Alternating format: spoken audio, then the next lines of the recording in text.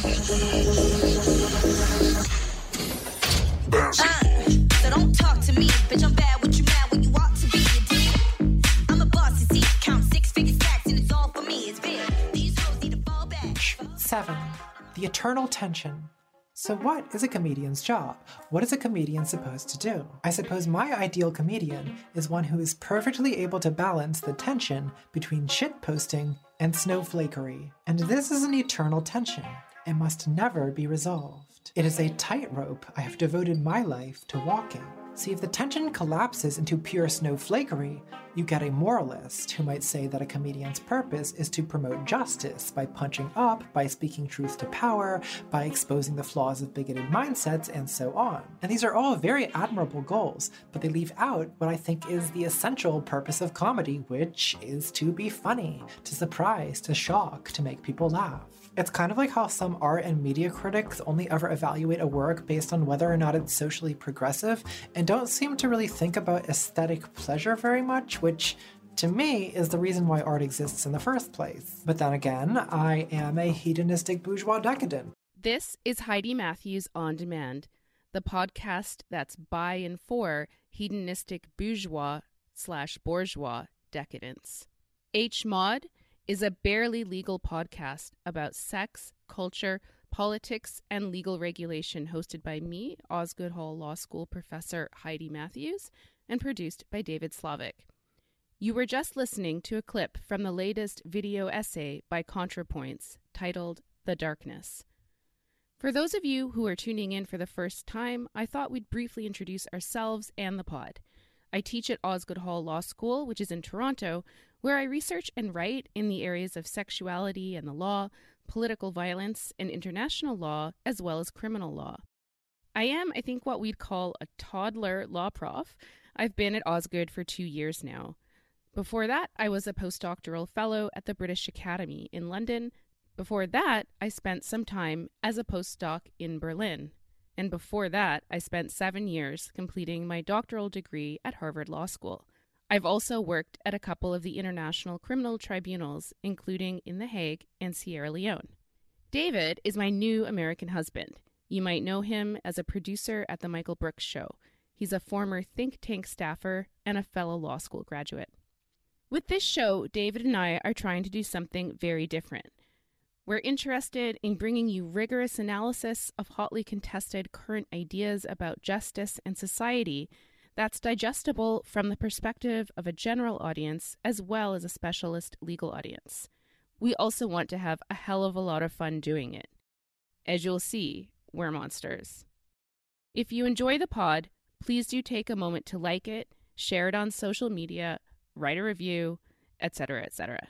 Today's episode is, I think, really special. In it, David and I have a delicious and wide-ranging chat with Toronto-based writer and sometimes academic Cliff Mark. We cover Cliff's very hot new piece in Aeon magazine titled, "A Belief in Meritocracy is Not Only False, It's Bad for You." To date, this piece has had over 9,000 Facebook shares. We also talk about his recent standout article on ContraPoints in The Atlantic. We explain why you're not wrong when you self-diagnose with imposter syndrome. I come to terms with the politics of my edgelord identity. See what I did there? Cis man David has a trans expression. Cliff explains Socratic pickup culture in ancient Athens, and why, at the end of the day, you don't deserve anything you have, and if you think you do, you're an asshole. Stay tuned.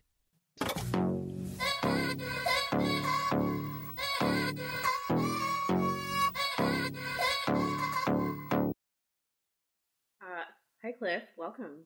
Thanks. Hi, Heidi. How's it going, Cliff? Great. How are you?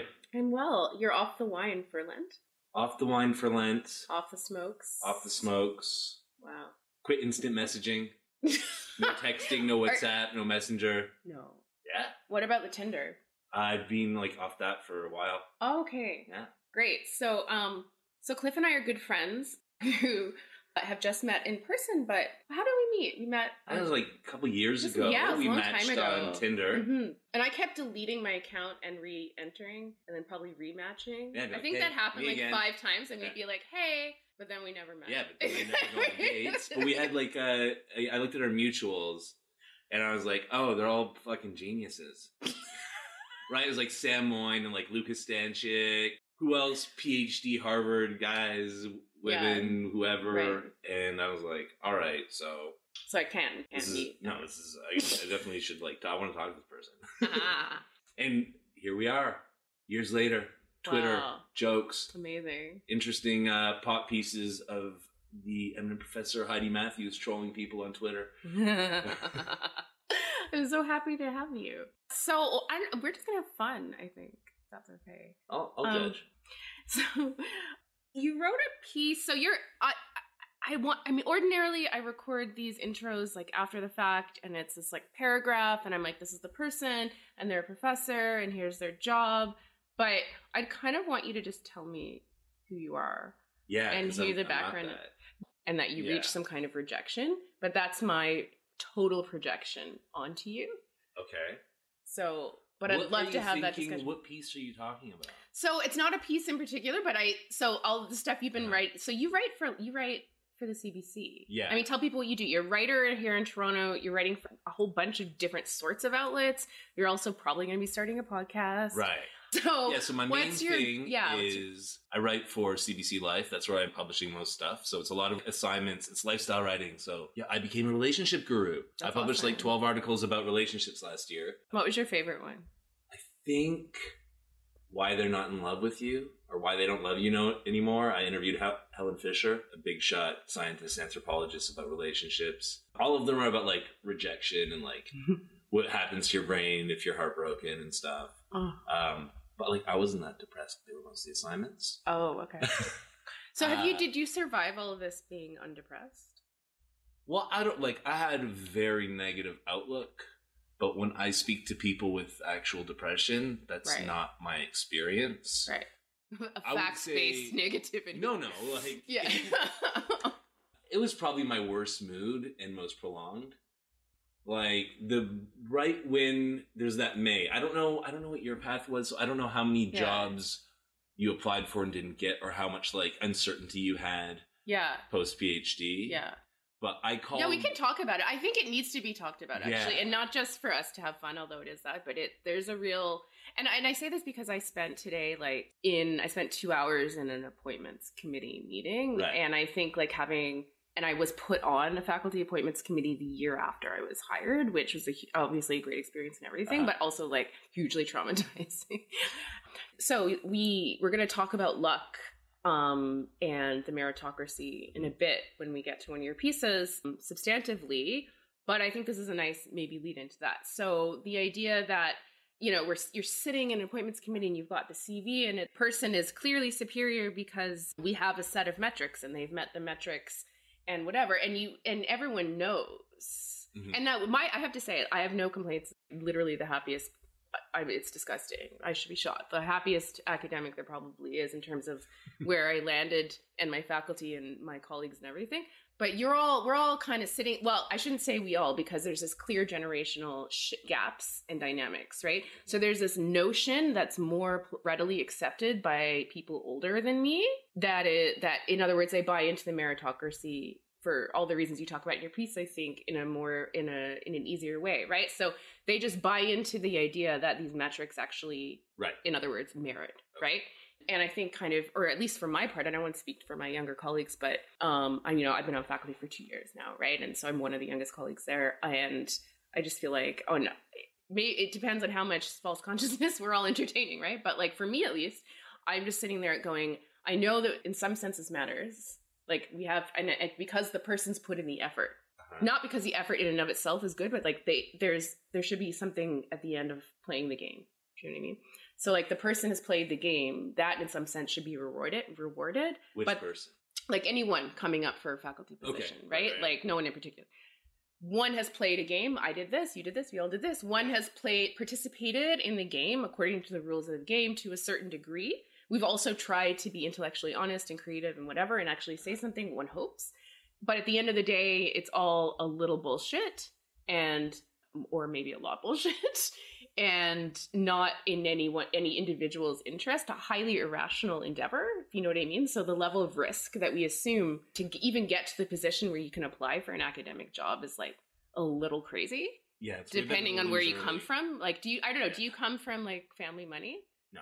Okay, yeah, me neither. So like, cause like, no, but many people do, right? And then that's a totally different scenario. I do tell people when like advising people, usually to not do a PhD, I usually just ask them like, are you already rich? Exactly, yeah. Sure, it still might be a no, but yeah. That does help. Because if you're not, it's really that bad. counts against you. Yeah. It doesn't count against you. It counts against like me advising you to try and be a prof. Oh, absolutely. So can you tell us about your academia track related intellectual journey? So like, what'd you do? What'd you focus on? You wrote about duels, which is fucking amazing. Okay, so if this is what we're going to talk about first, it's a different introduction. I'm Cliff Mark. I did a PhD at Cambridge University after a master's at Oxford. I did a lectureship at University of Saskatchewan teaching political theory. I was at the Center for Ethics doing a postdoc at U of T. That's a good school as far as this country goes. It's it's a great pedigree. Congrats. And then I washed out, and now I'm publishing pieces on why meritocracy's bullshit. So you, Professor Matthews, don't go around thinking you deserve what you got. I absolutely do not. I don't deserve it. Okay, well, good. But go back. The force of my philosophical reasons, obviously. So anyway, that's like a really, all essentially true part of my story. I was trying to be an academic for a long time. Couldn't get a job after like 3 years of casual employment. So that's why I was asking you where you started, because a lot of people who become like really great academics, I asked them like, how was it in the beginning? Like, I was bouncing around for 7 years doing adjunct stuff or temporary contracts. And I'm like, during that, how did it look? Yeah. How did it, it was awful. Yeah. And you never know where you're going to live in 6 months, if you're going to wind up having the job, and you've already put in 15 years of study, and, you've really wrapped up in this, and looking back on it, it's like this survivor bias, like, it was always going to work out. But two out of the three people in this room right now are ex-adjuncts who have not found full employment in academia. So hey. It's David Slavic. They're piping in. As he's want to do. Like, is survivor guilt a thing? I feel like I have survivor guilt in a way, because I don't actually deserve. Yeah, I worked really hard and stuff, but none of. I think the way to look at it is, because I struggle with that. Very good. Yeah, is that the fact is that if you get out of a PhD program, you're deserving of a job. That's oh my god! The fact is that you're just one of the deserving who got a job, and you can't view yourself as being like you don't deserve it because other people who deserved it didn't get it. Right. No, I absolutely, actually disagree. I don't think you deserve a job if you went through the process. Okay, tell us about that. I think that the process could be better. I just don't think that there's very few jobs out there. Not everyone can have one. So just having done that, right, you don't deserve to get the prize just because you did the training to get into the contest, right? Do you say that based on the current kind of political economy that we're faced with, or based on like some kind of abstract moral principle? Because the idea would be. Oh, well, okay. So here, I'm going to go as abstract as I can, which is I just don't think people deserve stuff in virtue of the work they did. I see. So this is applicable more broadly than academia, than just sort of who gets rich in the world, or, undergrad admissions, which is like a huge battleground for like merit and what people deserve and what people work for. Yeah. And I just don't think that in any like really important way people deserve what they get based on what they did beforehand. That's really interesting. So when I was writing notes earlier for a discussion, and I said something like, are you opposed to the notion of, like, morally speaking, are you opposed to the notion of just desserts as a frame? Yes. Okay, great. Yeah. So I'd love, but I think that's really great. So I should say the piece is coming out in Aeon in a couple of days. Yeah. Do you know what the title is? No. Okay. I don't know what they titled it yet. I don't write the titles. Oh, okay. But that's right. Yeah. It should be something like Meritocracy, Wrong and Bad, or if you believe in meritocracy, you're not only wrong, you're an asshole. Right. But I mean, that's the argument of the piece. Yeah. So it's supposed to come out March 8th. Yeah. In Aeon, and Yeah. Yeah, that's what the argument is. And I mean, undergirding that, I think, was this real objection to like just desserts in general. So, I mean, abstractly, philosophically, if you wanted just desserts to be true, if you wanted like people to really deserve what they got, what would have to be true for that actually to be the case? You'd have to have like Adam out there naming a dollar price on every good and service that people deserve to get for producing it. It just like doesn't exist in the real world. In like shorthand, if you look at all the distributive justice debates, like you do some political theory from the 80s and 90s, right? It was basically Rawls and all his friends saying everyone should share more. And then Nozick and like conservatives would be like, no, we shouldn't share more. We shouldn't share at all. Taxation of slavery. And Nozick, who's like the top philosopher of the Don't Share party, he wouldn't even touch dessert, right? Because he knows it's philosophically incoherent. He'd say, if you want people to deserve things, you have to have a theory of what everything's worth.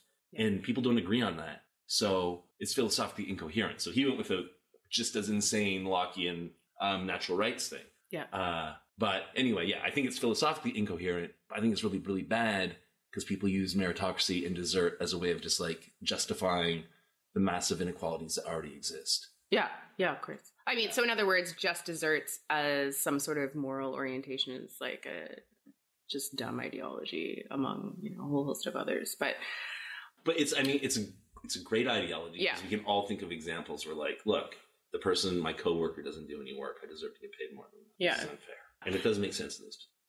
Yeah, sure. Look, there's common sense, like to everything. But so what do you think matters then? If it's not what we deserve or what we work for, like in terms of tell me if this is the wrong question. You just want to answer another question. That's totally cool. But your like moral orientation, right? In terms of what we should. So the first part of your article explains why it's simply not the case that those who work, like factually speaking, it doesn't reflect reality in any meaningful sense that people get what they work towards. Right. Right? No. Okay, so what people want meritocracy to be is like the opposite of aristocracy. People were just they get to have all the money and all the power just because of how they were born, where they were born. It doesn't really matter who they are, it doesn't matter how much work they put in. It's just their name, who their parents are. And so meritocracy comes on. It's like careers open to talents. You hustle, you have talent, you're smart, you can get what you deserve. Then we have this society where there's existing distributions. And people are like, you know what? We got here because we worked hard and we have talent and we got what we deserve. That's objectionable on a lot of levels because one, whether you have talent in the first place or whether you even have the ability to work hard is a lot down to genetics and your upbringing, right? Like private education from age 2 and extracurricular lessons is going to get you into a good university a lot of the time.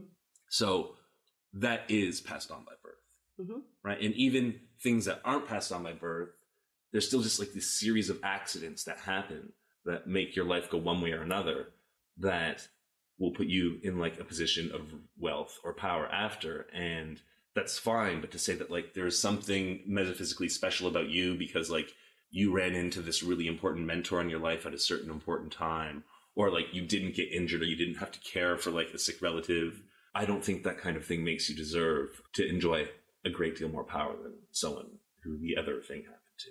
And that's why it's so objectionable, is because the stakes are so high. Because of the luck involved in success. Right. So if like, if we're saying, oh, it's meritocracy, some people should make 80 grand, some people should make 60 grand. I don't care. Sure. Let's say it's for skill and effort. It doesn't matter. But if we're like saying, oh, like Jeff Bezos's talent and effort means he should be worth literally billions of times more than other people, and other people like, are sleeping outside. Like, no, I don't. So that's really interesting. So I just want to ask you, in the kind of fucked up wealth disparity that we find ourselves in now, are there people in good faith making the claim that a Bezos figure actually deserves that? So what I'm wondering is how do we get from some kind of much less radical notion of what people deserve, right? So you do nothing, you're a layabout, you're a pothead from 16 to 30, and you don't bother, right? Therefore, maybe you don't deserve to make $100,000 a year. versus Bezos not deserving what he does because it's just somehow radically disproportionate. So in other words, is there, and I'm being a devil's advocate because I don't actually believe this, but I'm wondering if there's like a way in which some idea like proportionality can come into play that would work in tandem with a notion of like desert, essentially, Like tiered or merit. meritocracy. Tiered meritocracy. That's good. Thanks, David. Is there such a thing as a tiered meritocracy, or but the basic question is like, is this so conceptually flawed, like from the bottom up, that we need to move towards a different system, or is the problem actually a lack of proportionality with respect to effort and outcome? I think that the Lawyers love to talk about proportionality, right? By the way. It solves everything. That, and I think I might be answering a different question than you asked. Okay, no, please. But to make meritocracy, to make it make sense, it's going to depend a lot on context. So I think it's like careers open to talents. People, give the position to the person who's going to be good at it. That just makes sense if you're running some kind of enterprise of any sort, right? But it's when you start using it as like a justification for like people's overall position in society, that it makes no sense, because there's no conception of merit that I can attach to like the differences of status that exist in the world, because merit is so I don't want to say subjective, but like people disagree on it. There's a lot of different kinds of merit and value, and so I don't see how you're going to place dollar values and power values on the different merits that people have. Okay, so can I flip the question and talk about it negatively in terms of what people don't deserve? So we can talk about this in terms of what people don't deserve, right? So this is kind of the idea of, maybe this is something, like, tell me if this is right, if there's something like the idea of lowest common denominator or floor upon which everyone should, leftists will, I hate using that word, but whatever, because so-called leftists will talk about the need for, they'll often use human rights language in order to make this argument. It'll be something like, well, no matter what you've done or haven't done in your life, by virtue of being human in society, you deserve basic health care, housing, whatever, right? Like, and so is there a way of kind of flipping that and talking about what everyone deserves, or is that a different conversation, in fact? In terms of like basic minimum. Right, but that is a type of desert that has nothing to do with merit, right? Yeah. So, you can say, you can have different distribution principles, like distribute things according to merit, according to need. In this case, there's a floor that no one should fall below, that's need. Although it is, though, right? Because we say that humans are special or whatever, and we're desert, like we have some kind of dignity that, or maybe that's going too far, I don't know. Yeah, sure. Yeah, but I'm just saying it's a totally different distributive principle than the one that's behind meritocracy. Yeah. And actually, I don't know like how coherent it is to say that, because there's going to be like certain circumstances when you can't meet, all the things. Like there's going to probably be a circumstance in the future post-climate holocaust that, good secondary education will not be available for everyone, human right or not, And then there's questions of like UBI versus welfare state. And that's a whole different argument. And I think that goes into your questions. Yeah. I have a question. Is there a difference between sort of the liberal, and I use that term loosely, I don't mean it in the, capital sense, but liberal meritocracy that we see, like sort of the Obama meritocracy, and sort of the right-wing libertarian meritocracy. Oh, great question. Yeah. Tell me more about the liberal meritocracy. So I think there's sort of a liberal meritocracy, and this is maybe because I have a Washington orientation, is that there's kind of this thing that says that people who are in power, they're there because they're smarter, they went to Harvard, no disrespect to going to Harvard or Cambridge. I'm the pro amongst us, so I feel like I can speak on this. But there's this idea that, smart people are in power and we should trust them, sort of in a technocratic way. And then there's this idea that there's a separate idea that there's sort of capitalists in the right wing sort of idea that capitalists have money because they deserve the money they have, even if it's inherited. And so there's sort of dual meritocracies, I think. And do you see how that operates? And does that sort of enter into your thinking?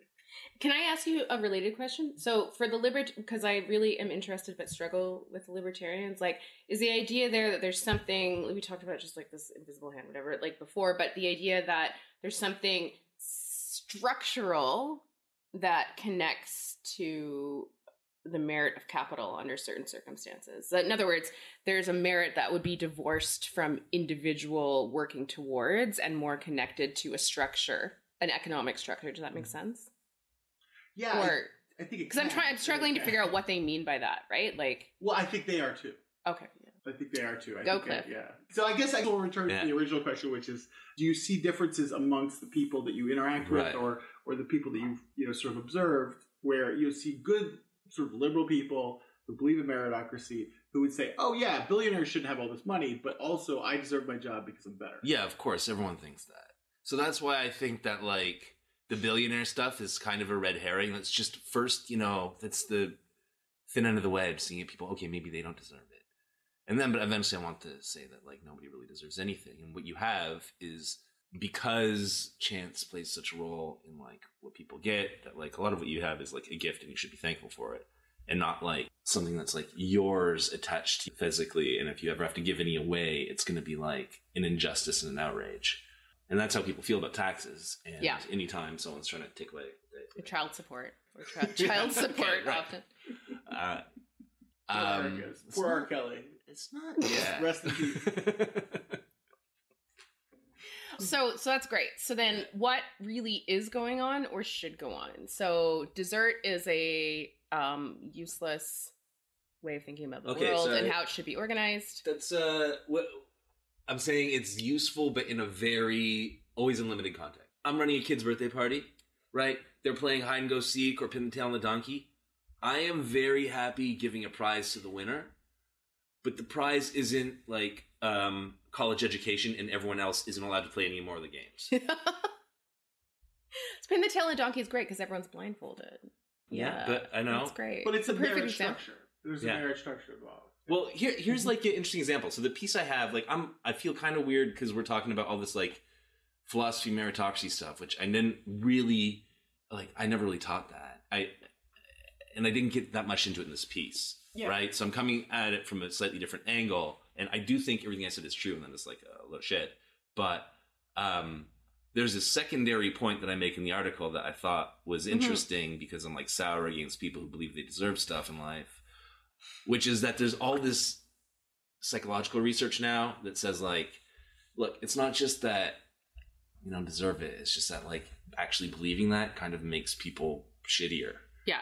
And when I was talking about the birthday game parties, and like you're like, well, it's just chance, and you're like, well, there is a merit structure. So there's this really right. We're dicks too. There's this really Welcome interesting to our experiment apartment. from Beijing University, and what they had, they have the ultimatum game, and this is like a common psych economics game, and they say, okay, here's $100, make an offer to the other person, they can decline it or accept it. And if you're an economist, you're like, I will offer them $1 because it's more rational that they accept $1. But only economists are trained hard enough to be psychopaths like that. And most people offer between 40 and 50%, right? That's just, they've repeated it a million times. And if you're in a lab and someone gives you $100 and like, look, you're going to split it with the other person. What do you offer them? They can refuse if they don't like the offer. Usually it's around half. Now, these psychologists did this experiment where they're like, okay, before you play this ultimatum game, we're going to have you play this game of skill. They have a line, and there's a bunch of dots scattered on each side of the line. And they say, hey, so guess which side has more. And they guess. And they just assign it randomly. It was a false skill test, right?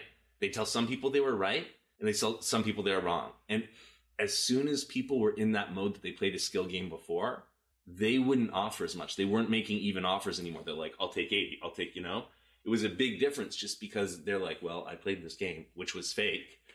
And they became a lot more selfish. And there's like several Did they studies succeed like that. in the selfishness? So they also profited from it. Well, so were the losers more likely to accept a bad offer? yes. Okay. Right? And there's like a few studies in different fields. It's super interesting that like, even if you get people to like, if you prime them with this idea of skill and merit before, they're willing to accept a much worse outcome for themselves, whether it's actually the case or not. That's a really jarring sort of study, especially in the Chinese context where it's supposed to be an egalitarian society. And they're doing all these social testing. Mm-hmm. And like, that's going to end up in an algorithm someday. Yeah, well, I mean, there's egalitarianism and there's egalitarianism, right? Like, some pigs are more equal than others. Right? Some animals are more Chinese equal civil than service others. kind of invented the whole like careers open to talents, exam-based structure. Yeah. I mean, it'll affect their social credit score eventually. Right. So I This mean, is there's, very like, bleak. tons I'm feeling very negative. about. I'm not sure what to say. Okay, great. This is our And so, Fight but Club moment. it's what? Our Fight Club moment. Fight Club? What? So at the end of Fight Club, they choose to get everyone down to zero by basically blowing up the credit card company's debt and things like that. I'm not advocating that, of course. But there is a point where you realize that a lot of these sort of measures that are not equal and they're not real, they're kind of fake meritocracies. You realize that, I bought into this, but actually buying into this is a problem. Buying into the idea that, like, wherever you are in life, and that counts for the bad positions too, right? So one of the big arguments against meritocracy is like, look, people are already having a hard time if they're not in a really privileged position, and now you're telling them it's because they're stupid and lazy. Like, fuck off. If someone's out there, like, working 3 jobs, they're putting in as much effort as anyone. Yeah. And there's no reason to, like, think that their labor is all of a sudden worthless. Yeah. Ahead of time. Yeah. Fuck. This is a fascinating. So don't you want to transition? I think because this has gotten pretty bleak, but I think I think of actual merit. I think ContraPoints is someone who deserves a little merit. Oh, Yeah. Cliff wrote this great piece in The Atlantic, which came out in January, called ContraPoints is Political Philosophy Made for YouTube. So, Cliff, who's ContraPoints? ContraPoints she's a YouTuber, kind of a leftist YouTuber, makes political, philosophical YouTubes, has been doing it maybe for like 2 years, and they're just like really great, entertaining, highly produced YouTubes about like controversial political topics, trans issues, gender stuff. Is America still racist? Answer yes. And through it all, there's like a ton of meta commentary about just what it's like to be having these kinds of debates on the internet. And she's a trans woman who did her whole transition on YouTube during the course of this channel, which is like a very exposed and vulnerable position to be in. Yeah, incredible. I had done episode 3 we had done with, it's kind of a trans non-binary episode, and I talked to both of those guests beforehand about ContraPoints. We didn't get into it in the actual substance of the thing, but it was all based on having read your piece and everything. So I really think people should read the piece. And you tell me, we started the conversation before we were recording, you were talking about like, how do we deal with these great ideological divides? Right. So rephrase that in a way that is what you actually meant. The inimitable Professor Matthews, for example, right? Talking about like really controversial stuff, Me Too, sex stuff, and doing it publicly and not like just in a seminar room, right? Yeah.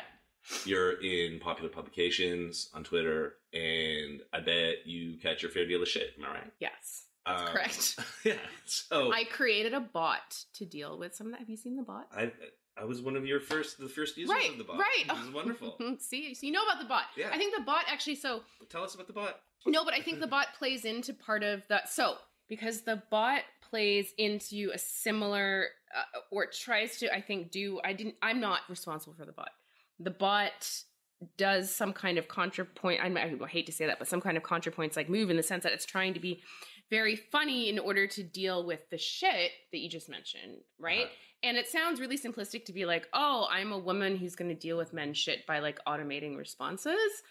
I actually thought of Natalie while I made. Did you? Yes, I did. Oh my god! Okay, so now everyone's gonna hear from New American Husband, David Slavic. We had a shotgun wedding. Where we didn't. I'm not pregnant. It's. I'm not, I mean, God bless. It'd be great, but in part due to this bot, because it was a Valentine.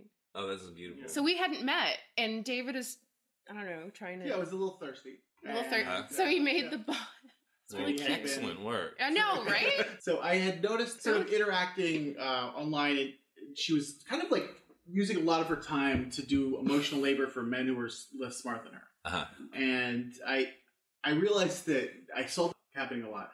And I'm a dummy. As someone who's and really allied with a lot of like sort of left women. I've seen this happen time and time again. And what I realized is that people had commodified sort of interactions online.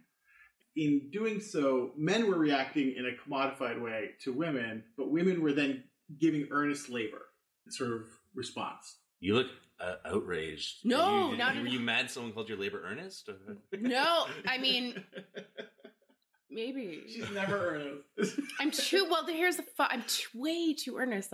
You're totally right, because I'm too earnest. Yeah. Okay, go ahead. So one of the things that I really admired about Natalie from ContraPoints was that she had to actually address some of this sort of Dale maleness in a really interesting way, where you just have people like firing these sort of talking points they're getting from Ben Shapiro and Thaddeus Russell, God bless, and other people, and friend of the pod, friend of the pod, and I do listen to him and I like him. But there's sort of an automation of response that people are having intellectually online, and typically addressed towards women. I created the bot to do that, but what I wanted to ask you is that you saw that Natalie is doing political philosophy in a format that is totally sort of seeded with dummies. Yeah, but not just dummies, like hostile dummies. And even hostile smarties. Yeah. Right? I just like, I discovered ContraPoints because Facebook somehow recommended ContraPoints Dank Meme Stash to me. So shout out to Dank Meme Stash. Algorithm worked. Yeah, and I don't know why I clicked, because I've never clicked anything that Facebook advertised to me. And then I opened a video. It's half an hour long, and I've never watched a half-hour long video. But I watched the first 3 minutes. I'm like, what is it? What is going on? Yeah. And so, like, I'm a political theorist who's trying to find a way to talk to more people. I'm like, holy shit, this is what I'm seeing. And the more I watched, I was like, she's just mashing. It seems like she's like mashing the hottest buttons in like the culture war. Yeah. And so what should happen is she should just be getting flooded with everyone yelling at her, freaking out, and getting like dragged all the time. Yeah. And she's hitting the finishing move over and over again. Maybe that happens a bit, right? Fight games. Yeah. But she, like, I found that instead of just being good at fighting and being a polemicist, she was really doing open-ended philosophy in a lot of cases. And seeing it done, it struck me how difficult it must be to do divided ideological times. There's just like this gravitational pull that will suck you in. You have to pick sides. You have to figure out who's your friend and who's your enemy. And it sucks, and it's hard to have conversations in those conditions. And it's really hard to be in between. Right. So that's like, why, as you know. Well, that's why I'm asking you in particular, right? Because, like, that's, but you're my guest. Yeah. Are you in between too? Yeah. Well, I just wouldn't want to talk about anything that controversial. Oh, really? No. Well, meritocracy. I mean, God bless. I'm helping everyone believe the right thing. Yeah, wait till you get the blowback from that, buddy. I'm fine with it. I don't know. I mean, yeah, it's hard to be in between. So I watched Natalie's most recent video called, I think it's just called The Darkness. Yeah. And it was like the fucking perfect video to precede our talk. Actually, I mean, they're all good, whatever, but like all of them could serve as fodder. But she's trying to unpack what's funny in the context of the culture wars. In other words, to unpack outrage culture as it happens. I don't believe in that. I'm just using the word. Like, not everything's a culture, whatever. Outrage, like rape culture is not a thing. Outrage culture is not a thing, whatever. But the idea that there's outrage on both sides, right? So this is her language from the video. Everyone should watch it. The fucking snowflakes will get mad when you make a joke about some disaffected or minority group. Mm-hmm. The right, something non-SJW type people are going to get mad when you limit their free speech or tell them they're not being PC enough. And there's no way of navigating this space, right?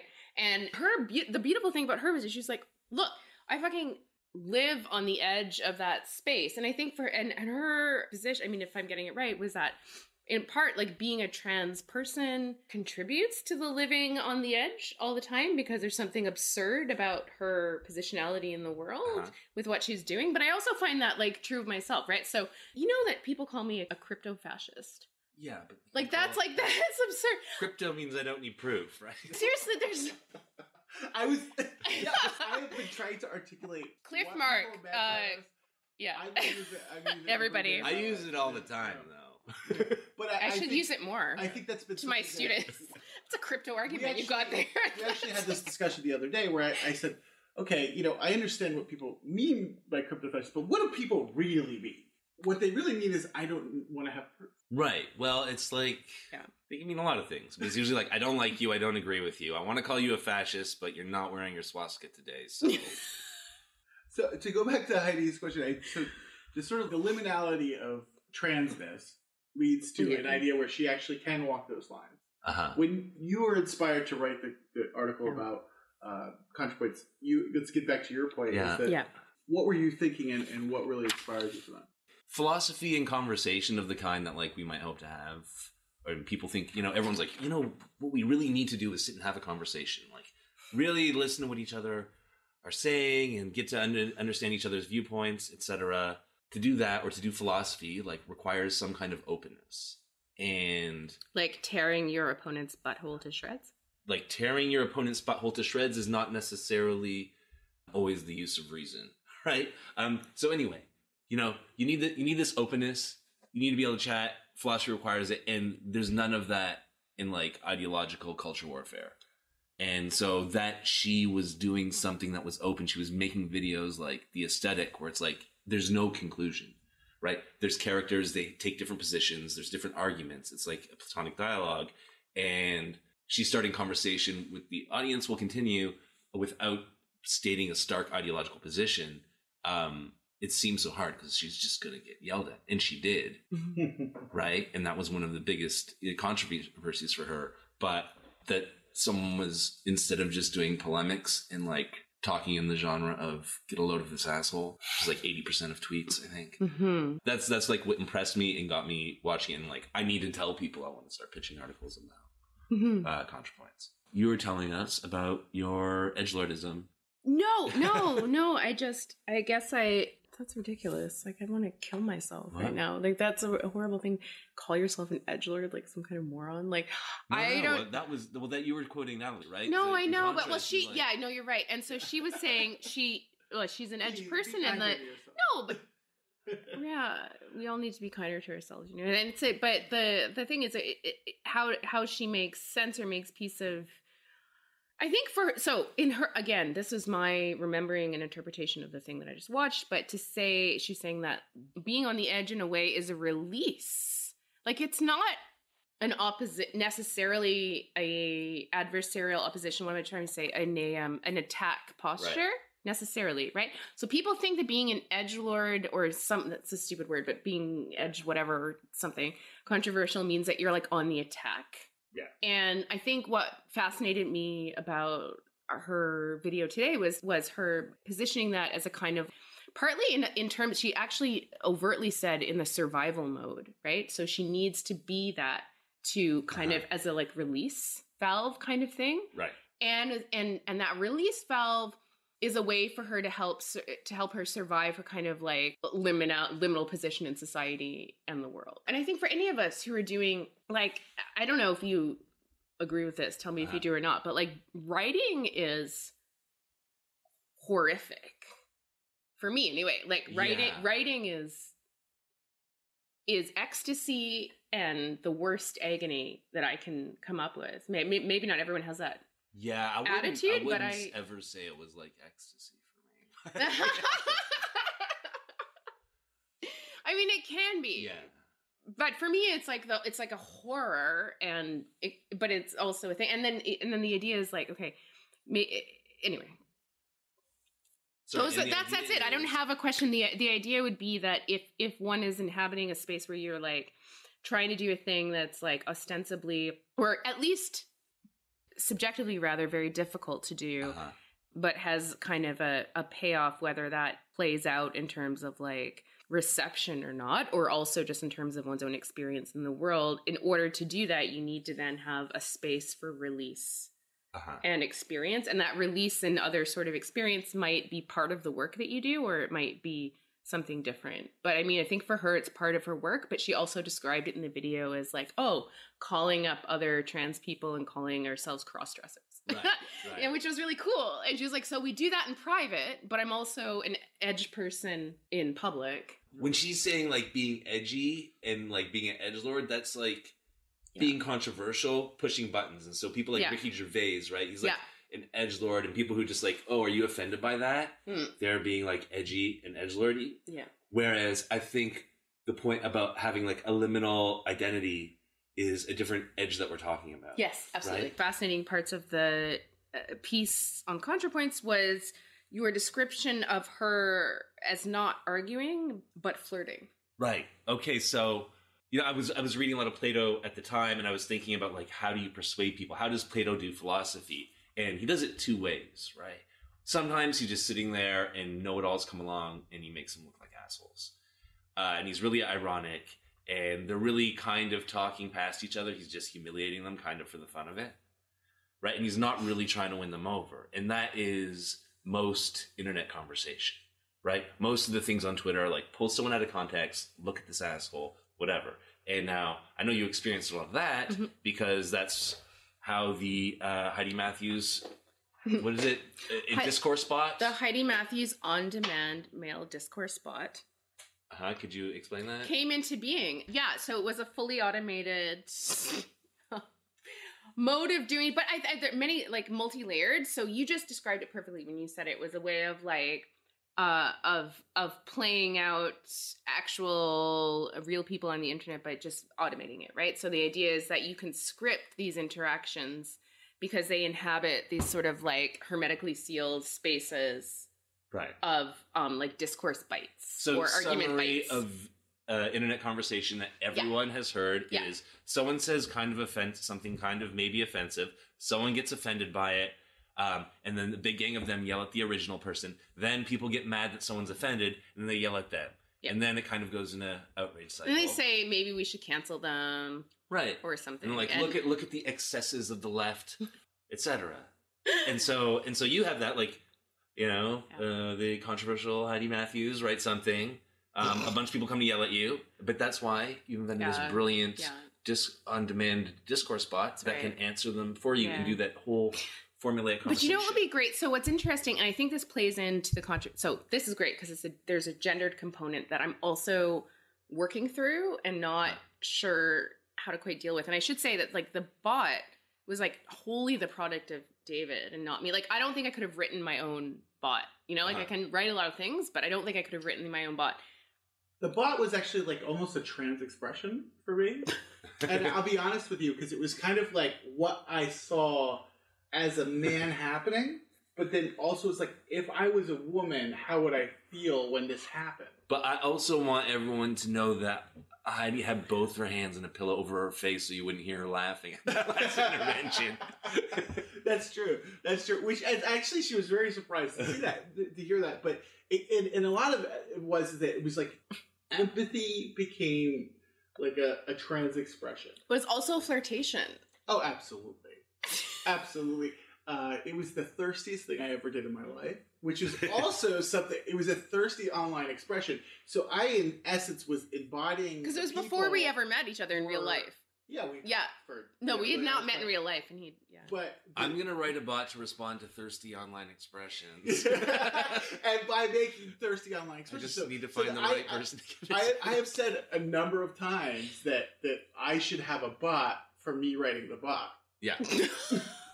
And 1997 Skynet became self-aware. Absolutely. Absolutely. And, that was one of those things. And for me, it was a way of working through some of what I felt there was conflicts of male expressions in the modern world, but also, God damn, it's hard to be a woman. I mean, it just seems like that to me. I mean, no one yells at me along. I'm wrong all the time. I have all sorts of controversial opinions. I was a nuclear advocate. I've done some things that people, I've done some things that people like disagreed with. I've never been yelled at the line.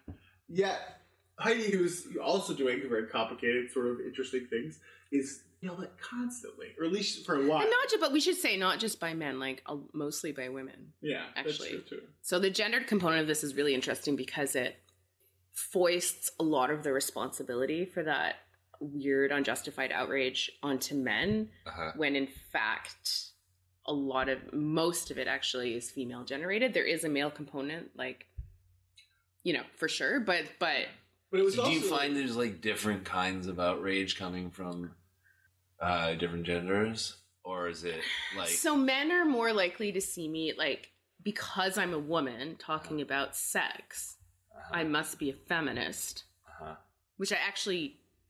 So yeah, it's one of my controversial things. But I will say, edge lady? yeah, it's like real out there that I like don't identify as a feminist. I understand why that provokes outrage and rage, because the women who say that are the woman who what was that movie we watched, The Red Pill? yeah. Have you seen this No, film? I just Don't watch it.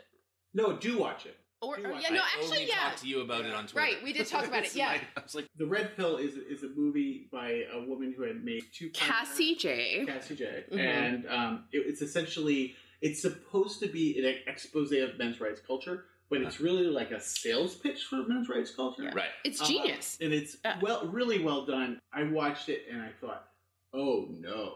No, it's well done. Yeah. Because there's nothing sort of on the left that No. really is analogous. I think everyone should watch it just to know how far the right will go in order to make a pitch, whereas the left is like, we're right. No, you're right about that. So yeah.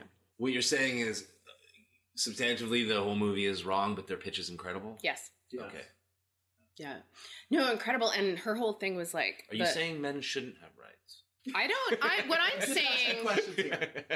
I mean, what I'm saying is I don't believe in rights. Okay. Well, I'll just leave that there. And so Cassie's great because she starts this film. Her whole narrative is like, I started as a feminist and then I became apprised of the fact that, men were suffering too. And I looked into it and I visited them and I interviewed them and they had a point. And then at the end of the film, she comes full circle and says, I no longer call myself a feminist, blah, blah, blah. Right? And so I understand that in the realm of public discourse today, when a woman says, I don't identify as a feminist, you get read automatically in the vein of this woman, right? Like this woman who is shilling for the right. Mm-hmm. Right?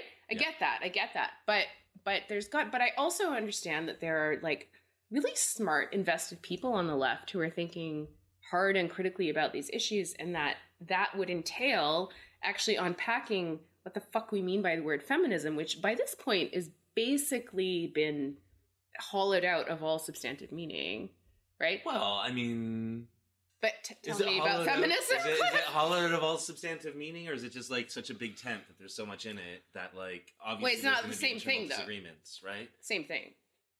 Either feminism is hollowed out of all meaning or is too wide of a tent. I mean, they might be one and the same thing. I think the idea is that drawing on my also want to be controversial supervisor, Janet Halley, the idea would be that it's privileging the female experience over the male, which, in other words, Halley spends a lot of time trying to figure out what the core tenets of any feminism would be across the board, right? So even if it's a big tent, what are the shared commitments? The shared commitments would be the distinction between male and female. So like this commitment to this binary opposition. Okay. The idea that something like the patriarchy would consist of the male being structurally privileged over the female.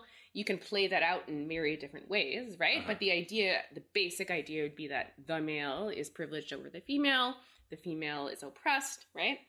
And then the normative commitment to what Halley calls carrying a brief, in her very legalistic language, for F. So carrying a brief for the feminine. So in light of the fact that male and female are distinct and that the male is typically structurally privileged over the female, we then need to normatively have a set of commitments that put the female interest or promotion of the female interest not necessarily above all else, but as a priority in one set of kind of political commitments in life, right? And I think, one can start to interrupt aspects of that from different vantage points, but there are many that I want to engage. And her suggestion, she has this book, right, called Split Decisions: How and Why to Take a Break from Feminism. I make all of my students in Sexuality and the Law read the whole 400 pages or whatever, but it's an explanation of why it might be beneficial for a period of time or for certain concrete substantive policy projects to actually not privilege the categorization or positionality of being a feminist above all other positions or categorizations. And I think that makes sense, right? So the idea is like, for now, I can say, maybe I'm not privileging my feminism in the moment. Right. Doesn't necessarily make me not a feminist. It makes me interested in asking other questions for a time. It's a lot less edgy, I'm afraid. Yeah. No, but this is the whole thing. It's not edgy at all. The thing is, like, when you read the book, it's like, oh, fuck, taking a break from feminism is like, makes sense. Okay. Because we all want to take moments in time to privilege different kinds of questions. It's very simple, right? Right. So, like, that's amazing how, like, that just really illustrated the whole point we're talking about. Like, on the internet, you mention once, you whisper, I'm not a feminist. Yeah. Everyone's on you from both sides.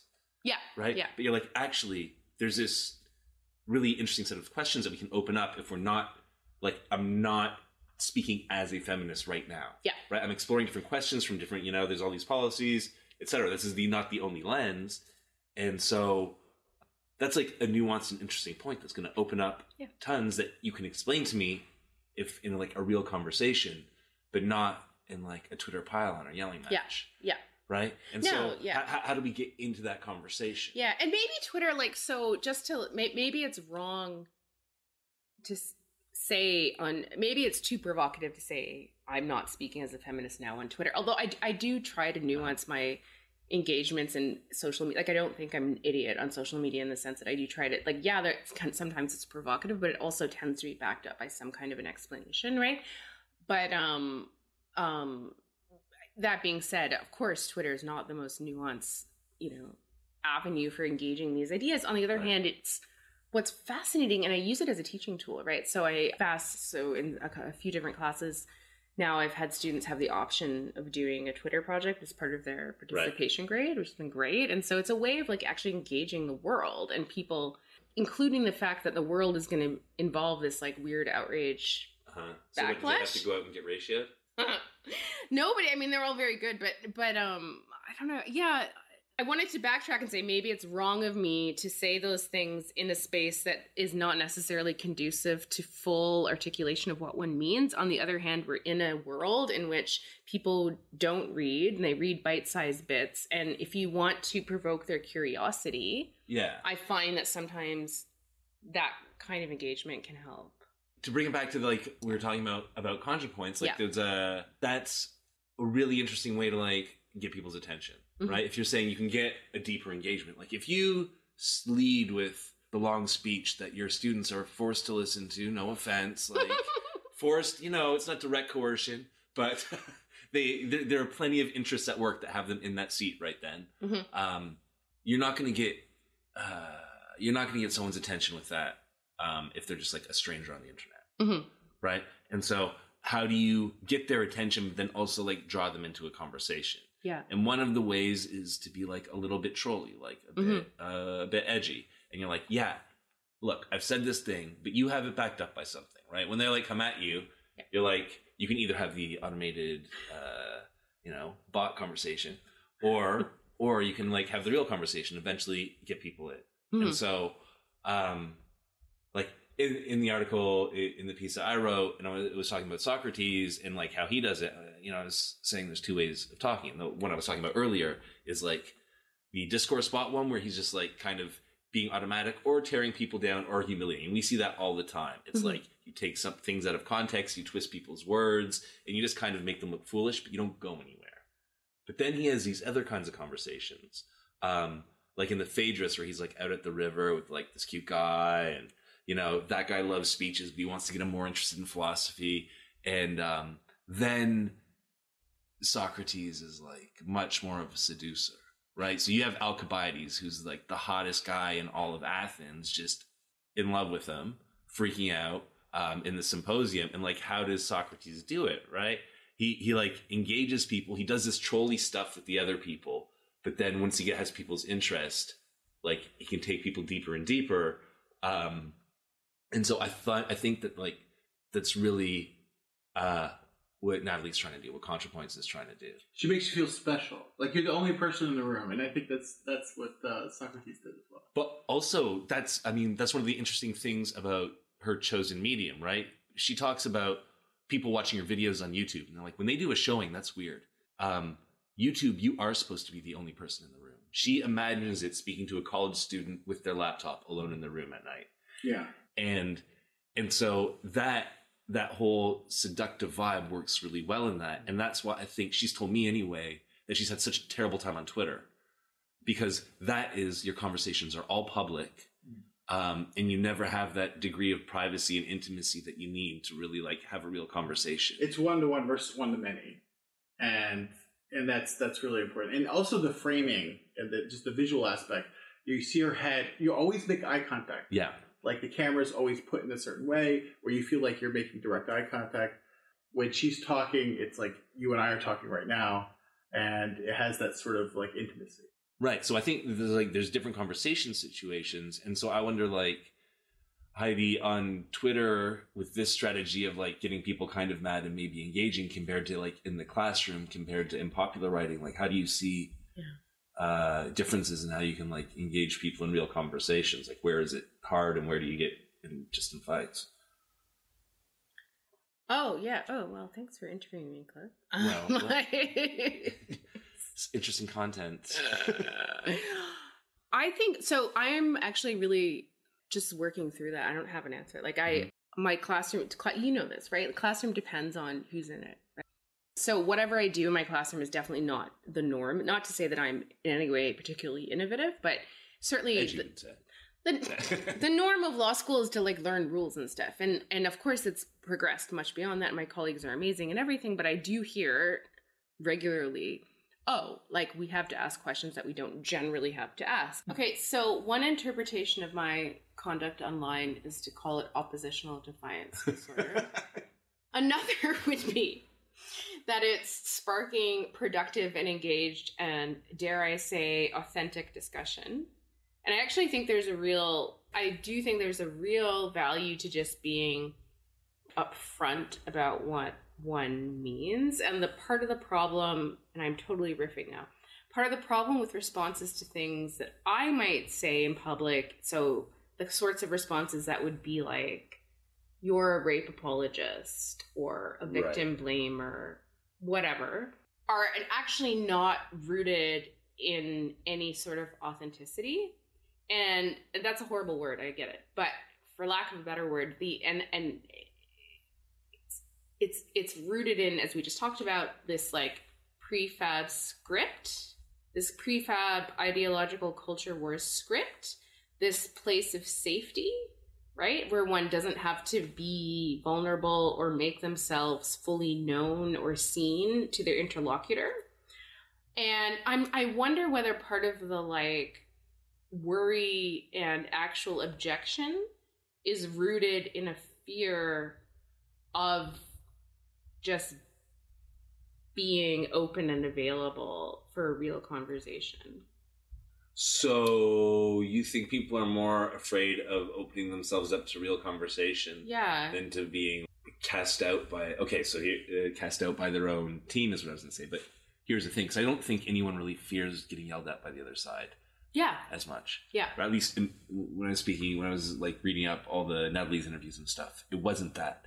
She always expected to get shit on by the right and have tons of transphobia. But what hurt was getting dragged by like trans Twitter. Oh, yeah. Right? And so, I mean, that's why, you were saying earlier, it's so tough to be in the middle. It's easy to be a polemicist far on one side because you know who your friends are and you're already protected from the enemy. Mm-hmm. It's like going out into, no man's land where you might not be able to like go back in, I think is the scary part. So I think that's probably why people can be really, really worried to engage in any kind of authentic conversation. Because if you do it in public, you don't know where you'll wind up. Yeah. Yeah. It's real scary.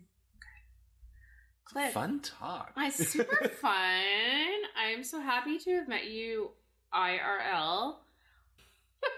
Cliff, so we're going to have you back, obviously. Awesome. And now we're best friends. And where can people find you and your work and etc. and your forthcoming political theory or not podcast, depending on what you decide? Right. No, okay, so lots of stuff. Clifton_Mark is, I believe, my Twitter. And you could find me there. I don't really post that much because I don't have the public speaking courage that you do necessarily. A lot of my writing is on CBC Life. So if you go on CBC Life and search Clifton Mark, you can find out everything I write about relationships, selfies, stuff like that. Wellness, how to organize your email, all sorts of stuff. Oh my God, I need a personal tutorial on email. You know, I have like 27,000 you're an academic. emails. I don't know. You talked about writing being torture. It would take like a year at least for me to push out an academic article, and like just the satisfaction of filing something and having it disappear from your life in less than forever is mwah. Oh, beautiful. And so check out the ContraPoints thing if you're interested in ContraPoints. It's in the Atlantic under, what is it? ContraPoints is Political Philosophy Made for YouTube. Mm-hmm. And I've got that rant against meritocracy where I'm telling everyone who thinks they deserve what they have in life that either they're an asshole for thinking they deserve it, or if it hasn't gone well, then look, it's not your fault, and don't let them tell you otherwise. And that will be in Eon, which is an online magazine with essays and stuff, and that should be out March 8th. And I've been told they're going to open the comment thread for that one, so come and say some wacky shit. I'll be there. Thanks. Thanks so much, Cliff. Thank you, Heidi.